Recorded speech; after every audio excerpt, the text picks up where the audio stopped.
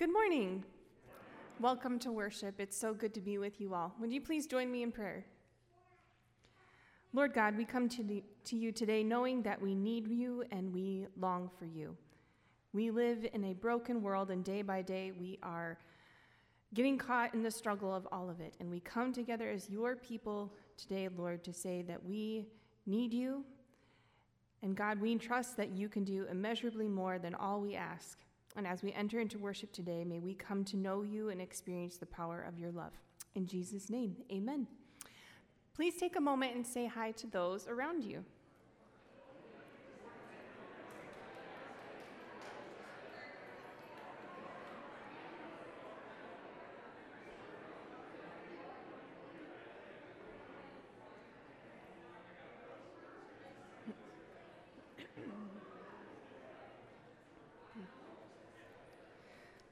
Well, you may be seated. Welcome to worship. I'm Allison Potratz, the coordinator for Youth and Family Ministries here at Emmanuel. It's good to be worshiping with you today. We have a few announcements. First, every morning or Sunday morning, we have prayer time in the prayer room at 8:45. You're welcome to join us in there if you want to pray for anything personal or for our community or for anything around the world in our nation. Today we have an epic outing for our middle school youth. We are going to Perfect Games in Ames, and we're leaving the church at 1 o'clock, and we'll be back by 4. We're going to go mini golfing and have ice cream. So if you haven't RSVP'd to me, please do so we can know how many we're planning on for transportation. A reminder to you all that today is the last day as members of Emmanuel to sign up for the Barbecue 101 Meet Science event that is happening at the Century Venue Building on July 30th from 9 to 11 a.m. So if you're interested in learning all about barbecuing and mixing up your own rubs and everything about barbecuing that I don't know, you're welcome to sign up today and enjoy that in just a few weeks. And then we'll be opening it up after today to the community.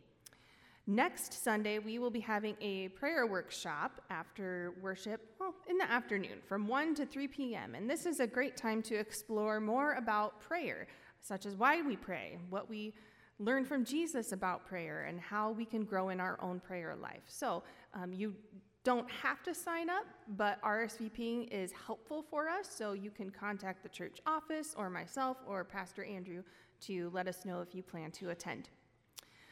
Next Saturday, July 16th, we're going to have a Families at the River Park Playdate at Miracle Park in Ames, and we are hoping for good weather because that seems to keep kicking us out of all of our events. So hopefully from 10 to 11:30, we will have a park playdate at Miracle Park.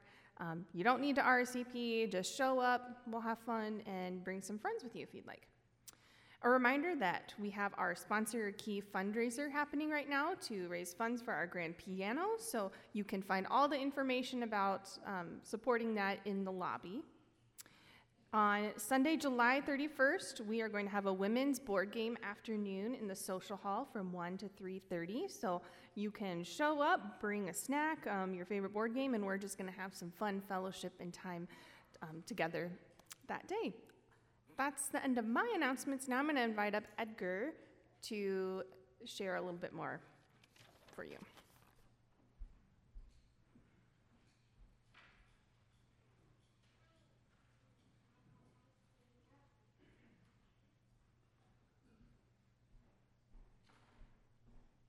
Well, good morning. On June 15th, we had a flood in the parsonage. Some of you probably heard or didn't hear, I don't know. Anyway, then in pulling all this stuff back from the walls, we found lots of problems in the foundation. We knew there was problems, but it's larger than we thought. So we've had 2 companies come and give bids, and one I don't think we want to take. He was just going to put a Band-Aid on it, where the other company is going to push the walls back into place and secure them. And I'm going to try and get another bid before next Sunday, because we're going to call for a church meeting after church that we can discuss and hopefully purchase the services of this foundation recovery, or I'll call this John's Dry Basement, which is another one that hasn't bid yet. But As you can see, there's problems here and there, cracking. There was more photos than this, but once you get things back from the walls, you see what it is in. The bid's going to be in the mid-40s, and then they would give 10% off. But then next, you got to do $2,000 to $3,000 worth of pulling wires off the walls and water lines and that kind of stuff so they can get at it and do it properly. And then down the road, there's cracking on the exterior brick, so they'll have to be tuck pointed in a year or two once we get the foundation pulled back to where it needs to be. So, John, can we call for a congregational meeting next Sunday and then kind of suspend the rules for the 2-week deal? Okay, so next Sunday we'll have a congregational meeting and you'll have more, and I believe the one guy will come and give a presentation during church to show us what he's going to do for us and what's wrong. So anyway, that's what's up, and God's going to take care of us, and we got to take care of the parsonage. So thank you.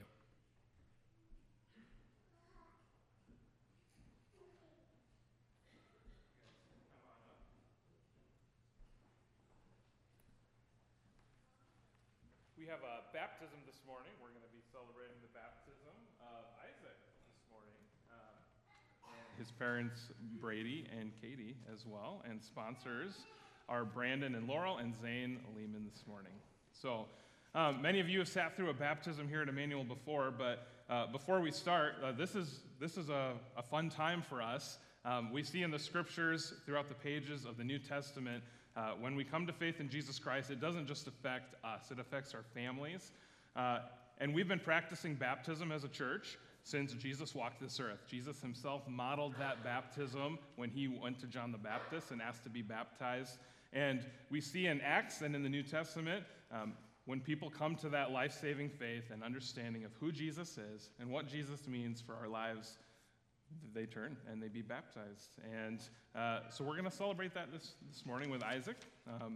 So as part of the baptism service here in a moment, there will be some stuff on the screen, and we're going to invite the congregation to have a role in this as well. So dear friends in Christ, in Matthew's gospel, Jesus commands us to make disciples of all nations, baptizing them in the name of the Father and of the Son and of the Holy Spirit. In the waters of baptism, we are joined to the death and resurrection of our Lord and made members of the body of Christ. Living in fellowship with him and his people, we grow in faith, love, and obedience to the will of God. The gospel tells us that people were bringing babies to Jesus for him to place hands upon them. And when the disciples saw this, they rebuked him. They rebuked them, but Jesus called the children to him and said, "Let the little children come to me, and do not hinder them, for the kingdom of God belongs to such as these." So truly I tell you, anyone who will not receive the kingdom of God like a little child will never enter it. So he took the children in his arms, placed his hands on them, and he blessed them. Brady and Katie, you have presented Isaac for holy baptism. By doing so, you are accepting the responsibility of raising him in the Christian faith. Before God and this congregation, I ask you then, do you promise to faithfully bring him to worship, read scripture and pray together, teach him the 10 Commandments and Creed and the Lord's Prayer, and help him grow in the Christian faith? If so, answer, we will with the help of God. And then you who are his sponsors today, witnesses of this baptism, you are also to remember him in your prayers and encourage him as he grows in the Christian faith. If this is your intention, please answer, we will with the help of God. And now I address you as the congregation. Are you, as Christ's community, ready to support these persons in their duties as parents and as sponsors, and to remember Isaac in your prayers? If so, answer, we are. I invite you to please stand as we do a call and response with the Apostles' Creed here this morning. So, I address you now as parents, as sponsors, and as our entire congregation here. Do you renounce all the forces of evil, the devil, and all his empty promises? Do you believe in God the Father? I believe in God the Father Almighty, creator of heaven and earth. Do you believe in Jesus Christ, Son of God? I believe in Jesus Christ, his only Son, our Lord, and born of the Virgin Mary. He suffered under Pontius Pilate, was crucified, died, and was buried. He descended into hell. On the third day, he rose again. He ascended into heaven and is seated at the right hand of the Father. He will come again to judge the living and the dead. And do you believe in God, the Holy Spirit? I believe in the Holy Spirit, the Holy Christian Church, the communion of saints, the forgiveness of sins, the resurrection of the body, and the life everlasting. Amen. Let us pray. God, the giver of all life, look with kindness upon Isaac's father and mother. Make them teachers and examples of righteousness for their child. Strengthen them in their own commitment so that they may live out the salvation you have given them through Jesus Christ our Lord. Amen. Congregation may be seated. All right, here we go.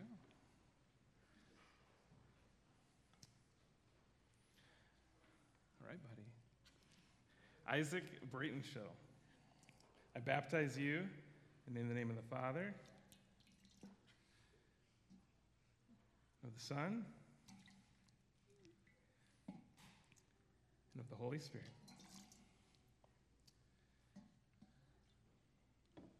And Isaac, receive the sign of the cross on your forehead and on your heart, that you will know the Lord and the power of his resurrection and the fellowship of his suffering. Let your light shine so before others that they may see your good works and glorify your Father in heaven. Let us pray. Almighty and merciful God, we give you thanks for freeing your sons and daughters from the power of sin and for raising them up to a new life through water and your word. Pour out your Holy Spirit upon Isaac.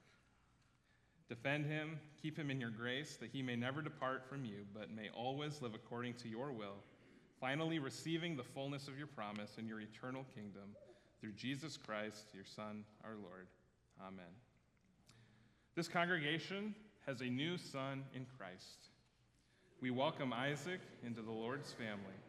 We receive him as fellow members in the body of Christ, a child of the same heavenly Father, and a worker with us in the kingdom of God. The blessing of the Almighty God, Father, Son, and Holy Spirit be with you all. Peace be with you. Amen. Let's welcome Isaac into our family.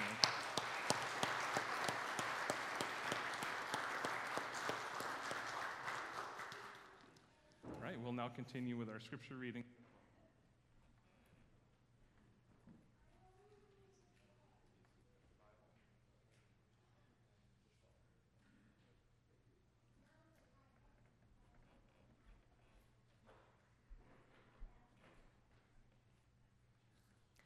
The first reading is from Psalm 119, verses 89 through 96.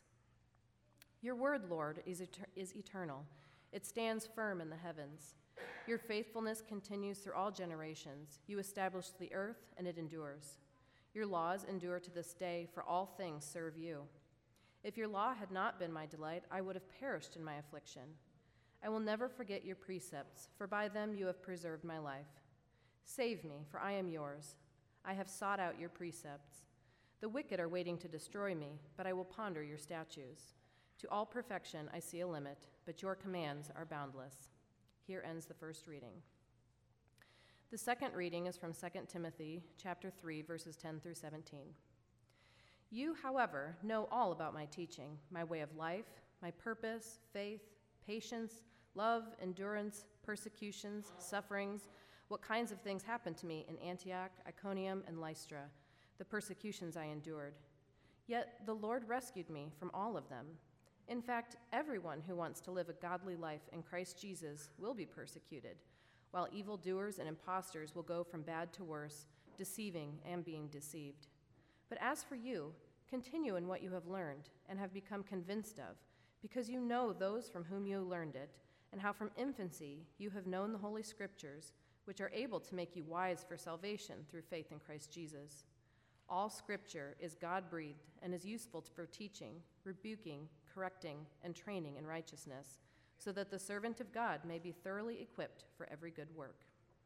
Here ends the second reading. The third reading is from Matthew chapter 5, verses 13 through 20. You are the salt of the earth, but if the salt loses its saltiness, how can it be made salty again? It is no longer good for anything except to be thrown out and trampled underfoot. You are the light of the world.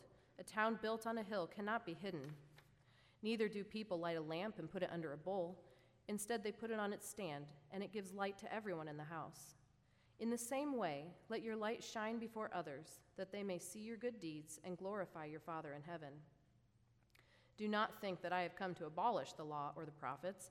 I have not come to abolish them, but to fulfill them. For truly I tell you, until heaven and earth disappear, not the smallest letter, not the least stroke of a pen will by any means disappear from the law until everything is accomplished.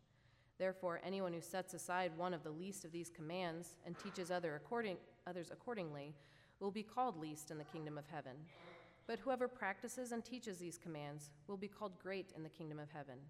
For I tell you that unless your righteousness surpasses that of the Pharisees and the teachers of the law, you will certainly not enter the kingdom of heaven. Here ends the third reading.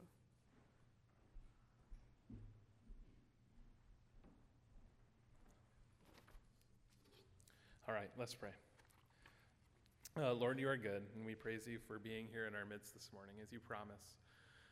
Lord, we pray that you would open our hearts and minds to better understand your word, the role that it has in our lives, and how our lives really do depend on your word, your truth, your instruction, in every part of our lives, every single part of our lives, Lord. So we pray this morning for an openness and for an eagerness to study and learn and grow in your word. We pray this in Jesus' name. Amen. Well, thanks for worshiping with us this morning. We're continuing our series here on the way of Jesus, talking about how to get our beliefs, which are often really good and solid in the church, and implement those in our lives as actions so that our theology informs what we do, and so that we do what our theology informs.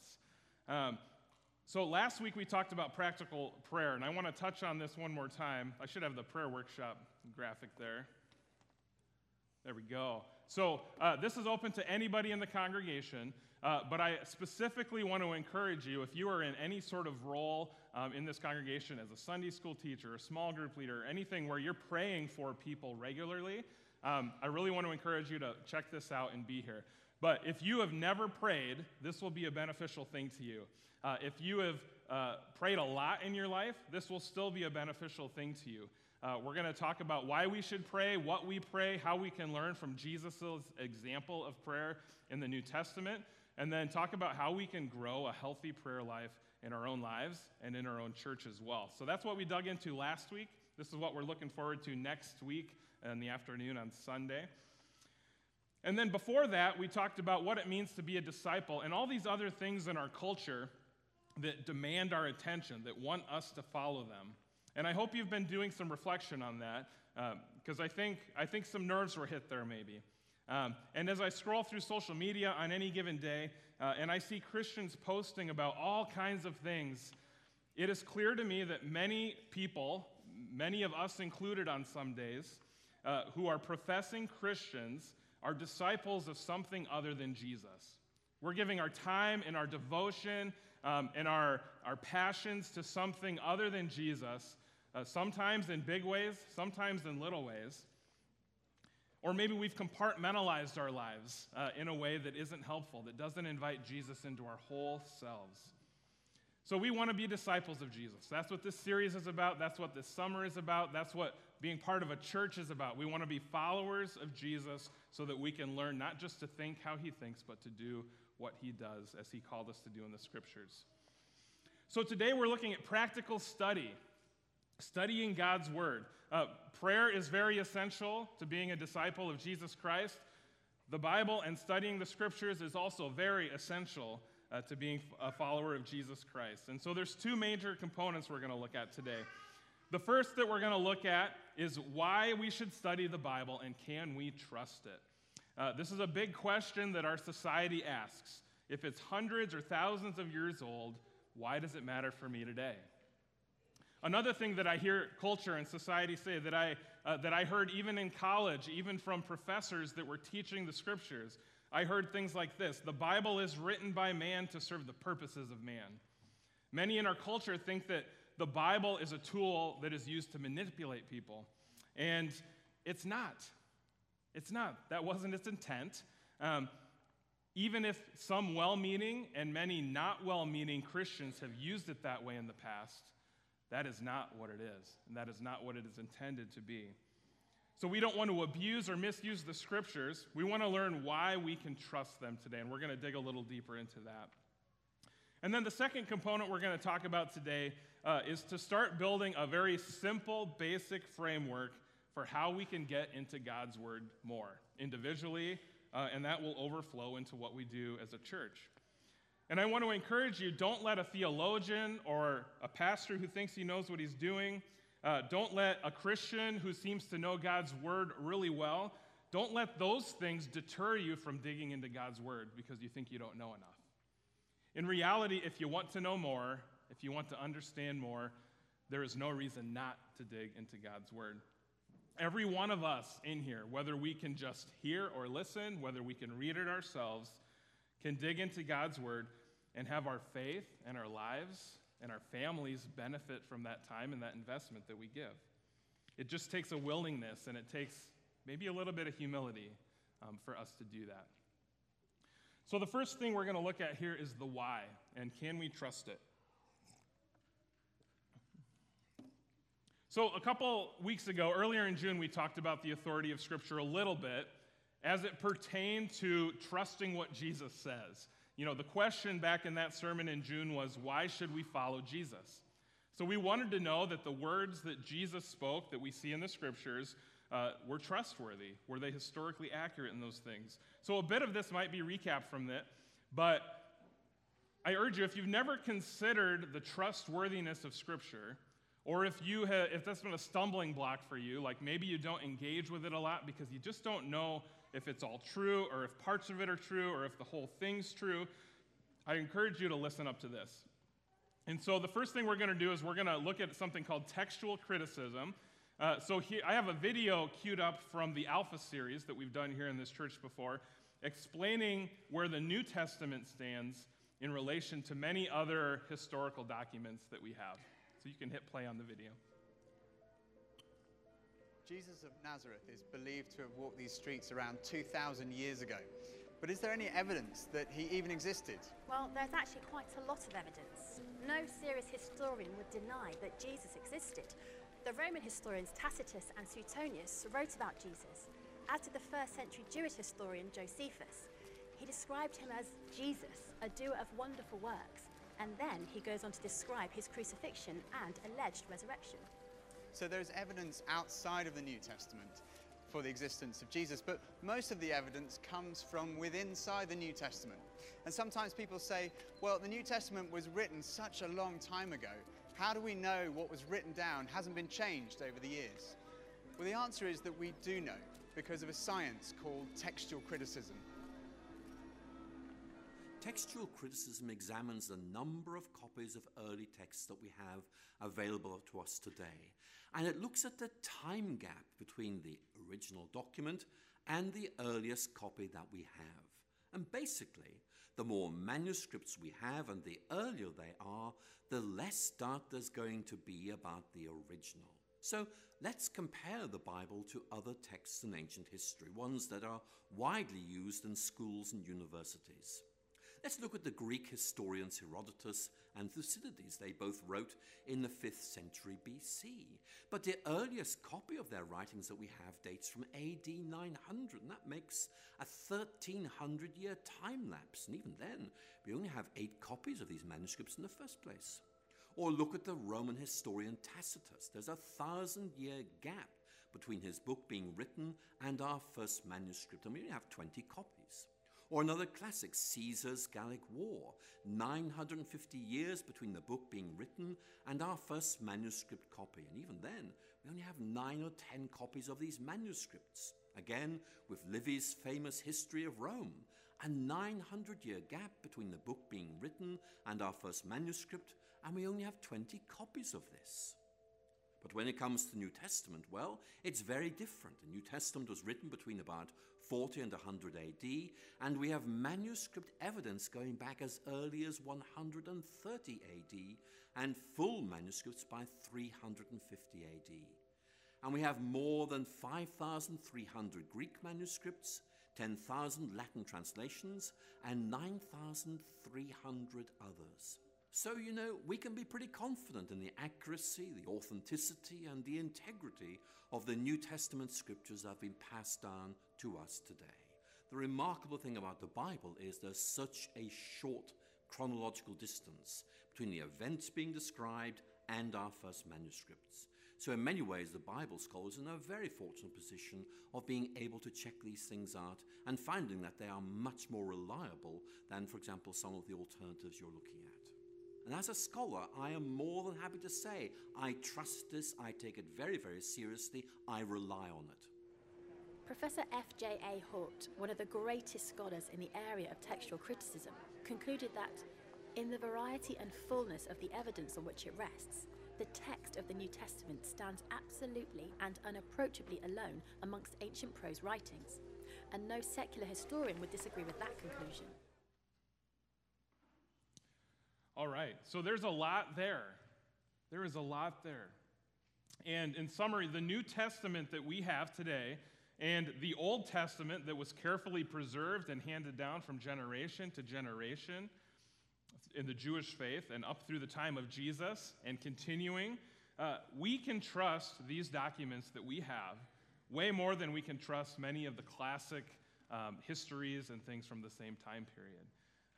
The science actually agrees on this, right? The study agrees on this. And here's the point to this. Knowing the historical and the academic authority of the Bible, it helps us to view Jesus' life and the events and the subsequent witness of the early church with authority. We can trust that these early eyewitness accounts that were written down and preserved are what we are reading today. They haven't been skewed and warped and manipulated across time. And on top of this, when we aim to follow Jesus, we find that our faith in Jesus, it adds to the authority of the scriptures because we're not just interested in them from a historical perspective or from an academic perspective. This is our faith too. This is our faith. We don't want to just find out what Jesus said and did. We want to do the things that Jesus does. So like I spoke about a few weeks ago with this topic, the Bible is sturdy, it is firm, it is trustworthy, it is resolute, and it is solid. Our Psalms reading this morning said this. It said, "Forever, O Lord, your word is firmly fixed in the heavens." Forever is a long time. God's word is eternal. His truth is eternal. And what we get revealed to us in the pages of the scriptures reflects God's truth and God's heart. So if it is trustworthy, why should we read it then, right? Well, I hope that's an obvious answer, but we're going to answer it anyway. And we're going to talk about this thing called worldview. Our worldview is our lens through which we see and process the world around us. Now, there's many different things that influence our worldview. Our passions influence our worldview, our upbringing, our environment, what we have been exposed to informationally and not exposed to. All of these things play into shaping our worldview. And for as many different people as there are in this world, or in this room, at least, there's a lot of differing worldviews. And we call that out and we say that because we actually want our worldview to conform to something else. We don't want it to be our worldview. So we all have worldviews, but what we need to follow is Jesus and a biblical worldview. So what is a biblical worldview? I have it up on the screen. A biblical worldview means that our lens through which we see and process the world around us aligns with Jesus, the teachings of scriptures, and the heart of God as it is revealed in the scriptures. So this consists of an understanding of sin and righteousness and the consequences of sin in this world and in our lives. That part is really well explained in Lutheran theology if you want to dig into it. A Christian worldview, it deals with salvation. How are we saved? How do we know that we are saved? It deals with morality. How can I tell right from wrong? It deals with what true godly love is in a culture that tries to fabricate it in many different ways. And a biblical worldview understands the need for us as Christians to stay firmly rooted in Christ and in the Scriptures in an ever-changing culture and world.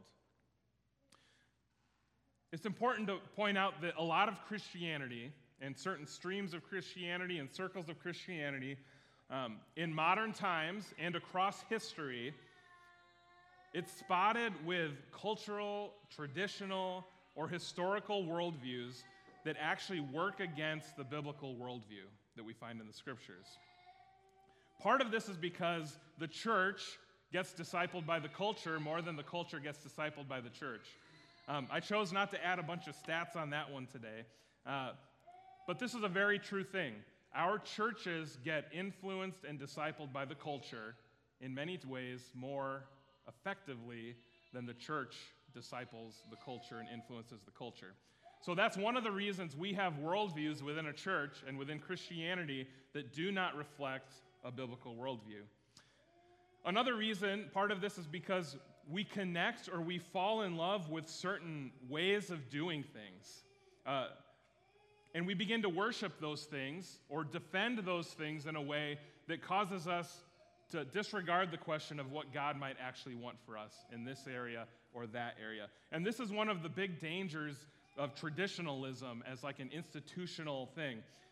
And that is an ancient problem, and that is a modern problem. Even a church that was started 10 years ago can have traditions which supersede the authority of Christ, and they protect those traditions rather than listen to God's word.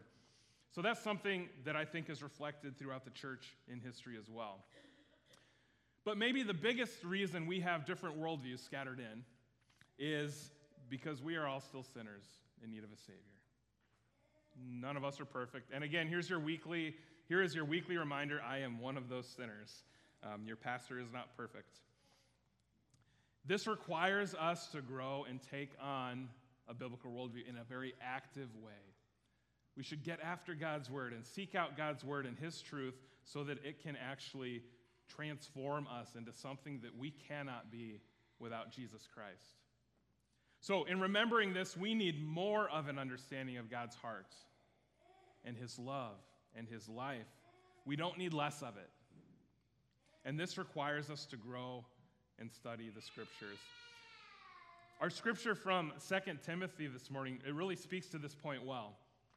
It says, all Scripture is God-breathed, out by God, and profitable for teaching, for reproof, for correction, and for training in righteousness, that the man of God may be complete, equipped for every good work.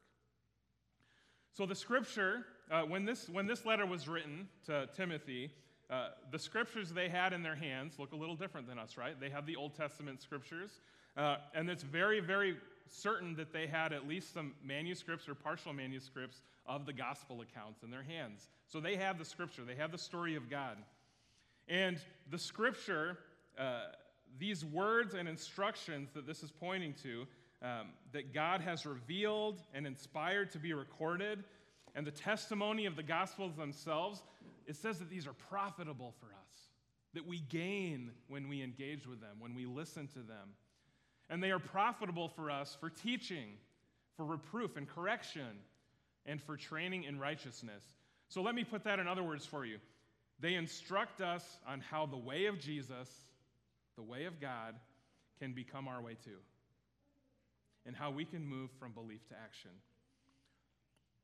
They're valuable. They're profitable. And so why should we read and study? Because it gradually and sometimes very suddenly brings our hearts and our minds and our whole lives into alignment with God's heart and Jesus' heart and his life and teaching. And because studying them keeps us grounded and rooted in Christ, regardless of where the world goes, this way or that way. It gives us a foundation. And so if you're on the fence about whether or not you should be studying God's word, I hope this is clearing things up for you, right? It might bring up some questions. It might bring up some conviction in your life. There might be ways that your life isn't adapting a biblical worldview, and there might be ways that you really just want to grow and become more Christ-like. Because studying God's word alone and in community, this is one of those essential, foundational parts of following Jesus. And we live in a world, friends, where it's on my phone, it's right here in front of me, it's right here, it's in a couple different 100 copies scattered throughout the sanctuary and probably around the bookshelves of your home too. We have a tremendous amount of access to God's Word, and we should be using that.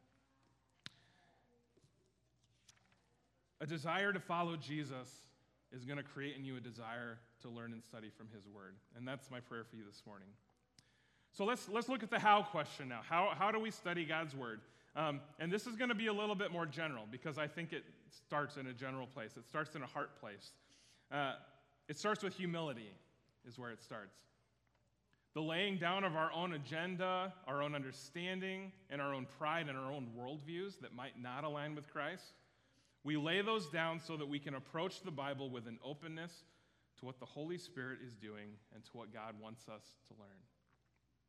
This goes hand in hand with what it means to follow Jesus. A few weeks ago, Pastor Kurt defined discipleship for us and what it means to be a disciple. And we talked about Luke chapter 9, where it talks about dying to yourself daily. Daily we are taking up this cross and following Jesus. That includes our worldview. That includes the pieces of our worldview that are not aligned with God. We want to die to those things. It includes surrendering any passions or focuses in life that distract us or deter us or prevent us from following Jesus. And even sometimes we lay down good things because God has something better. And it includes us laying down our cultural norms, our political beliefs, and our personal struggles and our biases. This is what it means to approach the Scriptures with humility, trusting that God is going to do some work and transform us. And we don't want all of these roadblocks and baggage that we bring to it to prevent God from doing good things in our lives. So humility is big. And then I think beyond that, it involves a healthy understanding of what the Scriptures are. And this could be a whole series and seminar. Allison and I can vouch for that because we took this class in seminary and it lasted 3 years. But we're going to sum it up for you in a sentence or two, okay? A healthy understanding of what the Scriptures are means that we consider the context in which they were written and that context actually matters. And the context that they were written in 2,000-ish years ago with the New Testament does not undermine their application today to better understand their purpose and application when they were written. It doesn't undermine that. Knowing more about them historically, knowing more about the life of Paul as he's writing these letters, knowing more about the churches that he was writing to, none of that undermines their application and credibility today. And it's also very important, and I see this in the church a lot, it's very important that we don't treat the Bible as like an oversimplistic manual on how to live our lives. It is far more than that, friends. There are truths in the Bible that help us do that. There are some very clear directives. You look at the Ten Commandments, very clear. You look at Jesus' teachings, very clear. There are some things that apply one-to-one, but this is far more than a how-to manual. This is the living Word of God. There's far more to the Scriptures than taking this verse or that verse and applying it without understanding the broader context. And so studying God's Word means that we might study a little bit on the side too, so that we can better understand what the Scriptures are speaking into then and now today. So this is an area where we might dig into more in the future as a church, through classes, through workshops, or more preaching. But the context matters. So finally today, I want to touch just a little bit on the how. Again, in a broad and in a basic way. Because I really do think it is this simple. How can I get into God's Word more? Time, right? Are you willing to set aside the time to dig into God's Word more? Maybe 5 minutes a day is a good start if that's not part of your rhythm already. And when you set out that time, carve it out and protect it because things will get in the way, I promise you. And I put this up there. May your calendar and your to-do list reflect the value and importance of God's Word. Where does God in His Word and His Scriptures consistently show up on your daily routine, in your daily life? I challenge you, make the time. Spend it, this is a high bar, spend at least as much time each week in the Word as you do scrolling through social media. Ooh, that's a lot, right? You know, every Sunday morning I get a screen time report on my phone on how much I was on it this week. Today it was down 3%. but it was still a 3-hour daily average. Okay, and I have games on my phone and stuff like that too. I'm a millennial, sorry. But that's the point, right? Those 3 hours weren't spent in the Bible app. A little bit of that time was, but not a lot of it compared to the other things. So, I challenge you to make that time. Just start somewhere. Just start somewhere. The second thing is this. There are tools. There are many, many, many tools, literally thousands of tools that will help you better understand the Scriptures. A lot of those come right in the Bible app. They come right in the footnotes of the Bible that you may have. There's reading plans that will direct you through certain books or the whole Scripture. There are commentaries where you can learn a scholarly take on what is being said and done. There are study Bibles with footnotes. There's apps on your phones and so forth. But if you're willing to do the time piece, this part's going to be easy. If you're willing to set aside the time to dig into God's Word, you're going to have the time to get into these tools as well. And don't hesitate to use other tools to help you understand the Scriptures. I'd be happy to recommend any number of things. All you have to do is ask. I know Pastor Kurt would too, and Allison would too, and many others in this church that have those tools. We want to share them. We want to encourage people. So I challenge you, find one tool in the next week that you can help, that can help you grow in your study and understanding of Scriptures. Just find one tool. Just find one thing, whether it's a reading plan, whether it's a commentary, whether it's an article or a journal entry or something that helps better understand a certain passage or a book of the Bible. Find just one thing that will help you better understand God's Word. And then the last piece of this broad overview on the how, there's this together piece. Study of the Scriptures as a personal discipline is very important, very important. But it does not stop there because we need community. This is one of the big needs I see here at Emmanuel in our church family. We need to be gathered around God's Word more deeply and more often. This need can be met in classes. It can be met in Bible studies. It can be met over coffee with a friend. It can be met over Zoom with a friend. It can be in small groups and many other ways too. But make no mistake, if you only study the Bible alone, you're missing out on a huge part of Jesus' example and instruction for us as his followers. And so the community aspect of digesting what's in the Scriptures and learning from each other and discerning together, that's a big part of this. It's a big part of this. It's part of Sunday worship, but it goes way beyond Sunday worship. So I challenge you in this. Engage in, find, or create a community or a few relationships in which you can discuss and grow together in God's Word. Don't do it alone. Study it alone, sure, but don't just do it alone. There's more to that. So, guys, as we study God's Word, as we dig into this, it's important for us to understand this is God's gift to us, right? It is incredible how much good stuff is in the Scriptures, is in the Bible. And it is a huge blessing that God has allowed this to fall into our hands today and willed it. What are we going to do with it now? What are we going to do with it? This is God's gift to help us better understand him, to better understand his love and our lives, and how much he loves our lives, and how much he wants our lives to reflect his love in the world around us. So let's use this faithfully. I'm going to hit pause before I pray. There's one thing I want to point to next week. We're going to be doing something called a seed money blessing next week, and this has been done 4 or 5-ish years ago here at Emmanuel. Next week, the conversation is about practical obedience in the little things. Practical obedience in the little things, and how that relates to our discipleship and following Jesus Christ. And so next week, we're going to have available, and we'll do it for a couple weeks after this as well, we're going to have envelopes with $50 in them. And any household in here, any household from Emmanuel, you can sign up, put your name down, take one, and go bless somebody. Just simply go bless somebody. And it's not even your money. It's not even coming directly out of your paycheck, although it is the church, which many of you support. Thank you for that. Take the $50, bless somebody, and tell the story. This is an exercise for us in obedience. It's an exercise for us in how simple it is to actually go bless somebody and share the love of Christ. So I'm telling you this now so that you can start thinking. We'll have them out next week, but then a week or two after that as well.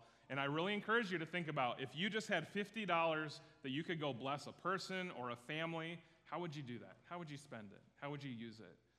How would you make somebody's day? So think about that. Or how would you pool it with the next family sitting next to you or somebody else down the street? How could that be seed money to multiply the blessing as well? As people in this congregation I know have pooled their money and done some pretty cool things with it in the past. So think about that, and let's pray.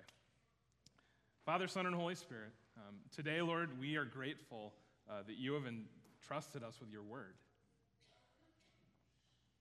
As we look in Revelation chapter 1 and we see this image of God being described, and there's this sword, Lord, sword coming out of the mouth of God in Revelation 1. And this paints a picture of something that is very powerful in God's word. It has the ability to cut to our hearts and to transform us, the very essence of who we are. And Lord, it has the ability to cut to our hearts and convict us of the sin in our lives and where our lives don't align with you and your love in your life. And so, Lord, we pray today you would use this word to penetrate our hearts, to transform us. Lord, would you create in us and instill in us the desire, the hunger to know you better through your word and to study it together as a church and as a people, Lord. I pray that we would be faithful in this. I pray that we would be obedient in this. And I pray, Lord, that you would bring generations of fruit from our willingness today to dig into your word and your scriptures. We lift all this up in Jesus' name. Amen.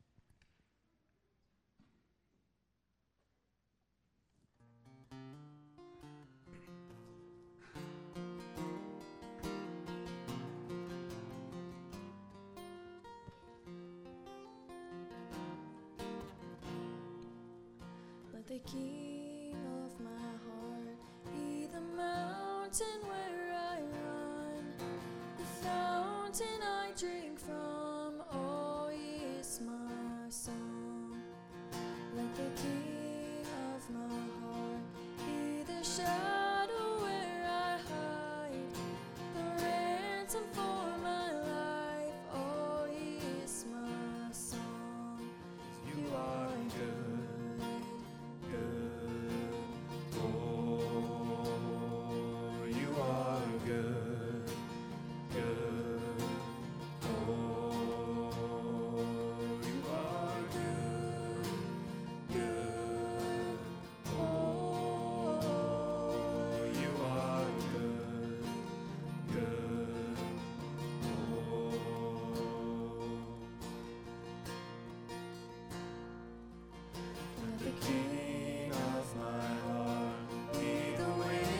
Inside my sails, the anchor in the waves, oh, he is my song.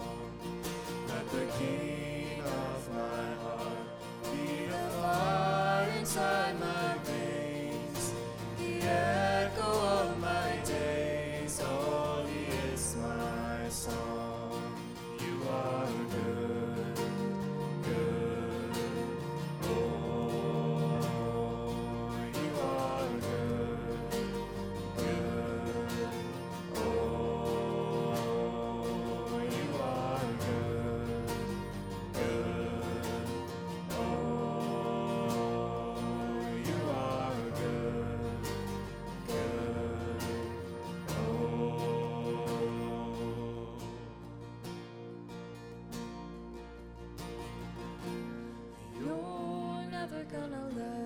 Never gonna let me down. You're never gonna let me down. You're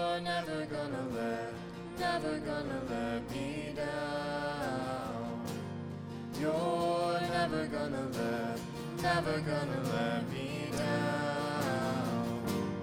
You're never gonna let me down. You're never gonna let me down. You're never gonna let me down. You're never gonna let me down. Good. Oh, you are good. Oh, you are good. Oh, you are good. Oh.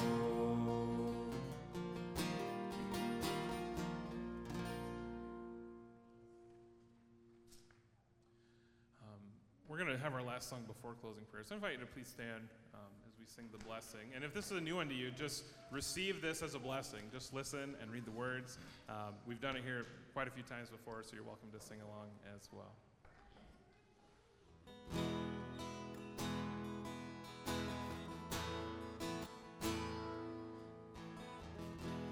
Lord bless you and keep you, make his face shine upon you and be gracious to you. Lord, turn his face toward you and give you peace.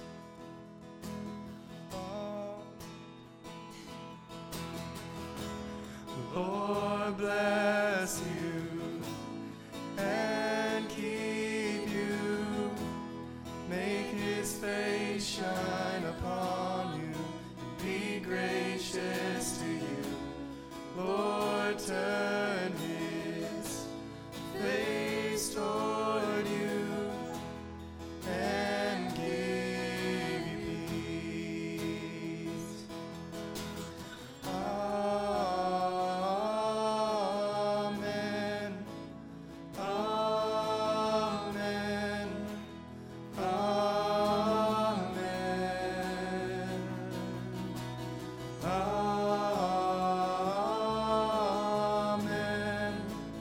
Amen. Amen.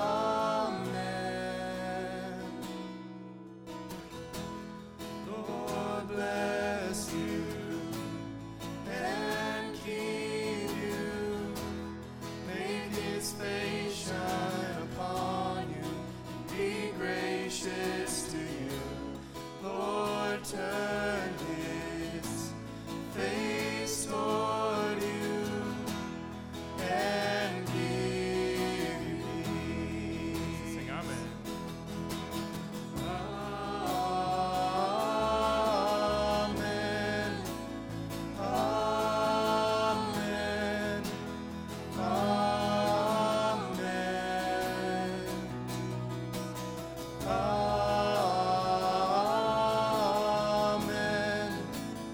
Amen. Amen. Amen. May his favor be upon you and 1,000 generations, and your family, and your children, and their children, and their children. May his presence go before you, and behind you, and beside you, all around you, and within you. He is with you, he is with you in the morning, in the evening, when you're coming, when you're going, when you're weeping and rejoicing. He is for you, he is for you, he is for you, he is for you, he is for you, he is for you, he is for you,